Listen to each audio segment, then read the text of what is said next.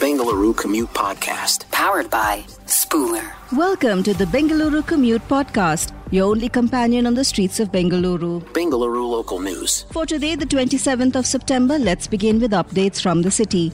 The Cauvery Water Regulation Committee has recommended Karnataka release 3,000 cusecs of water daily to Tamil Nadu from September 28th to October 15th.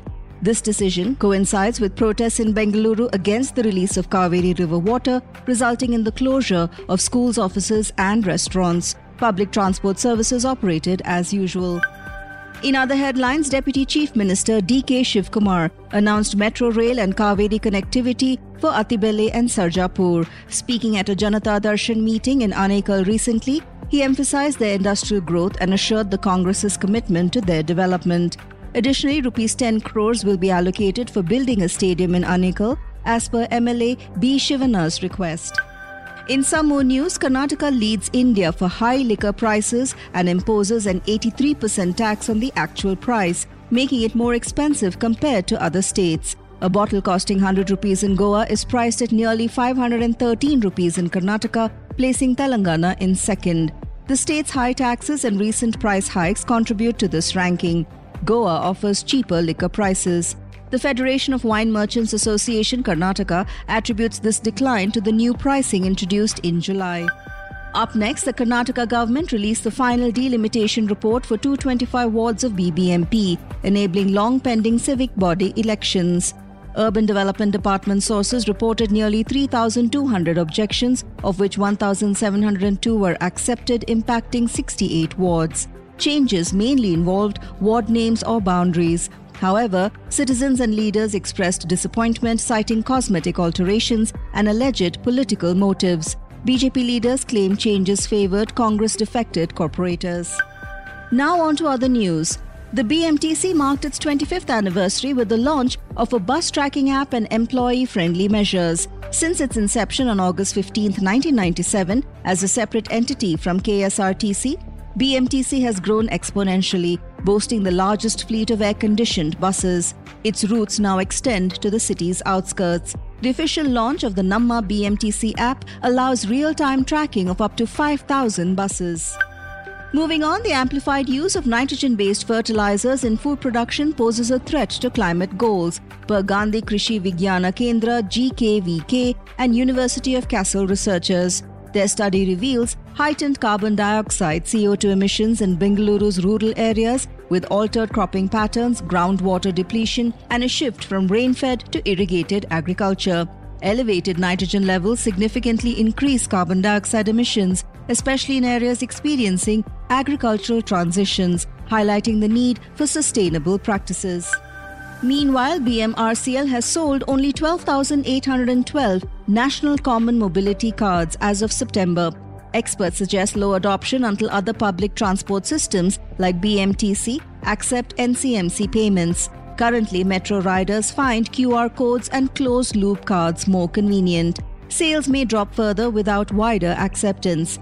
BMRCL aims to phase out closed-loop smart cards in favor of NCMC, aligning with the One Nation, One Card initiative for nationwide transport interoperability.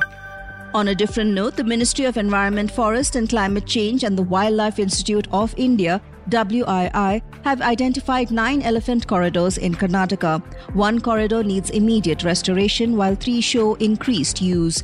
The ministry recommended notifying 7 corridors for legal protection against encroachment and development. For the remaining 2, eviction of encroached areas and habitat improvements are advised, including removing invasive species, creating waterholes, and establishing fodder plots. National news.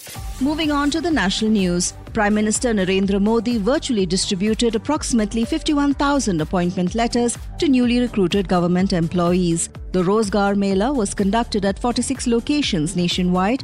The new hires will join various ministries and departments, including the Department of Posts, the Indian Audit and Accounts Department, and the Ministry of Defence. This initiative aligns with the Prime Minister's commitment to prioritize employment generation, aiming to empower youth and bolster national development. Meanwhile, the Ministry of Home Affairs has sanctioned the establishment of 7 high-level positions within the National Investigation Agency (NIA). This move addresses calls for bolstering the agency's top tier, alleviating the workload on IGs, Deputy Inspector Generals and Superintendents of Police handling numerous cases.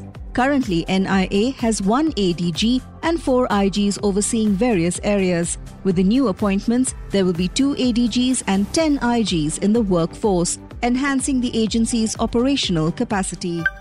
In more news, Tamil Nadu emerged as the leading manufacturer of electric vehicles in India this year. Out of the 1 million EVs sold nationwide, over 400,000 were produced in the state. Notably, Ola Electric and TVS Motor, located in Krishnagiri district, contributed significantly with 175,608 and 112,949 units sold respectively. This achievement reflects the state's ambitious goal of becoming the global hub for EVs, with a focus on battery production and charging infrastructure under its EV policy. Shifting our focus, starting next year, the Indian Science Awards, including the revamped Shanti Swaroop Bhatnagar Awards, are unlikely to include a cash component, according to officials from the Science and Technology Ministry. The 2022 Bhatnagar Awards will be the last to feature cash prizes. The government will now confer awards under 4 categories, emphasizing lifetime achievements, distinguished contributions, young scientist contributions, and team efforts in science and technology. The move aims to recognize scientific excellence beyond monetary incentives. In a general weather update for the country, the India Meteorological Department reported a delayed monsoon withdrawal in parts of Rajasthan with a 6% rainfall deficit nationwide. Normally, withdrawal occurs by September 17th. Rainfall deficiency stands at 17% in east or northeast India, 1% in central, 9% in the peninsula, and 2% in excess in northwest India. Rainfall ranging from 90 to 95% of the long period average is below normal, while less than 90% is considered deficient. International news. Turning our attention to international news, during the UN General Assembly High-Level Week, External Affairs Minister S. J. Shankar met UN Secretary General Antonio Guterres. They addressed India's G20 presidency impact on sustainable development, emphasized the need for international financial reform, and discussed the war in Ukraine and the Black Sea Grain Initiative, the SDGs' progress and the developing world's resource needs for achieving targets were focal points of India's G20 presidency and UN discussions. In ongoing news, Interpol has issued a red corner notice against Karanveer Singh, a member of the banned terrorist group Babar Khalsa International. Singh, believed to be in Pakistan, hails from Punjab's Kapurthala district. He faces charges including criminal conspiracy, murder and weapons-related offences. A red corner notice is a request for the temporary detention of a person until legal proceedings occur. Previously, Interpol issued a red notice for gangster Himanshu alias Bhau, suspected to be residing abroad. In a recent development, North Korea is reportedly permitting entry for foreigners for the first time since sealing its borders in early 2020 due to the COVID-19 pandemic. The move, announced by China's state broadcaster CCTV, could revive a revenue stream vital for the country. Visitors will undergo a 2-day quarantine. North Korean state media has not yet commented on the development. The easing of border restrictions began with high-level delegations from China and Russia in July. In some other news, King Charles III and Queen Camilla will host South Korean President Yoon Suk Yeol and his wife Kim Kyon-hee for a state visit in November, marking the second such visit of the monarch's reign. The royal couple will welcome the guests at Buckingham Palace, with further details yet to be announced. The state banquet in Buckingham Palace is expected to be a formal affair featuring toasts, tiaras and a string orchestra. Business news. Let's now look at some business stories. RBI Governor Shaktikanta Das cautioned against excessive dominance by a few board members, even in major commercial banks, emphasizing the need for free, fair and democratic board discussions. Speaking to directors of urban cooperative banks, Das stressed that all board members should have an equal say in decisions. He highlighted this point while underscoring the importance of a well-functioning board, without providing further details. In more business news, the 52nd GST Council meeting, chaired by Finance Minister Nirmala Sitharaman, is scheduled for October 7th at New Delhi's Vigyan Bhavan. The Council announced the date via the social media platform X. In the prior meeting on August 2nd, amendments to GST laws were approved for clarity on casino, horse racing and online gaming taxation. A 28% GST applies to the full face value of bets in these supplies. Next up, in some tech news, Elon Musk, owner of X, formerly Twitter, announced an upcoming voice and video call feature accessible on various devices without the need for a phone number. However, leaked code screenshots indicate this feature might be exclusive to X Premium subscribers. The paid service, part of the X Premium package, includes features like verification badges and post editing, with prices ranging from $8 to $11 per month. Moving on, the National Company Law Appellate Tribunal will commence hearing Google's challenge on November 28th against the Competition Commission of India's imposition of a Rs 936.44 crores fine. This penalty pertains to alleged abuse of dominance in Play Store policies. The NCLAT directed all parties, including contesting startups and the CCI, to submit their responses within 4 weeks and allowed Google 2 weeks for a rejoinder if necessary. In market news for September 27th, the Sensex dipped 58.75 points, a 0.09% decrease, settling at 65,964.94. Meanwhile, the Nifty saw a slight decline of 5.00 points or 0.03%, closing at 19,669.50. Among the listed shares, 1,581 showed gains, 1,539 experienced losses, and 97 remained unchanged. The Indian rupee faced depreciation due to a strengthening US dollar and sluggish performance in the domestic markets. Entertainment news. Over to news from the entertainment world. The Ministry of Information and Broadcasting has announced veteran actor Waheeda Rehman as the recipient of this year's Dada Saheb Phalke Lifetime Achievement Award. Anurag Thakur, IMD Minister, praised her outstanding contribution to Indian cinema, citing acclaimed roles in films like Pyasa and Guide. Waheeda's career, spanning over 5 decades, garnered her a National Film Award for Reshma and Shera, reflecting her dedication and finesse in acting. In news from Hollywood, actor-filmmaker Olivia Wilde and actor Jason Sudeikis settled their custody battle, agreeing to joint custody of their children Otis and Daisy. According to court documents, Sudeikis will pay $27,500 monthly in child support. His estimated income is $10.5 million, while Wilde's is about $500,000. The exes will share custody on a week-on, week-off basis starting next month. Additionally, Sudeikis will cover 25% of Wilde's childcare expenses in addition to the monthly payment. Meanwhile, in some news from regional cinema, Dulquer Salmaan starrer period action drama King of Kotha is set to premiere on Disney Plus Hotstar. The exact release date for the big-budget Malayalam film is yet to be disclosed. The movie portrays the journey of an alcoholic gangster. Produced by Wayfarer Films and Z Studios, it garnered mixed reviews upon its theatrical release during the Onam festival of August 24th. The film also features Aishwarya Lakshmi, Shabbir Kalarakal, Prasanna and Gokul Suresh. Spooler Sports. In sports news, in a dominant display, India's hockey team secured their second consecutive victory at the Asian Games in Hangzhou, defeating Singapore 16-1. Harmanpreet Singh, 24th, 39th, 40th, 42nd minutes, and Mandeep Singh, 12th, 30th, 51st, both achieved hat-tricks. The team will face defending champions Japan in their next match. Despite a slow start, India controlled the game, maintaining possession in Singapore's half.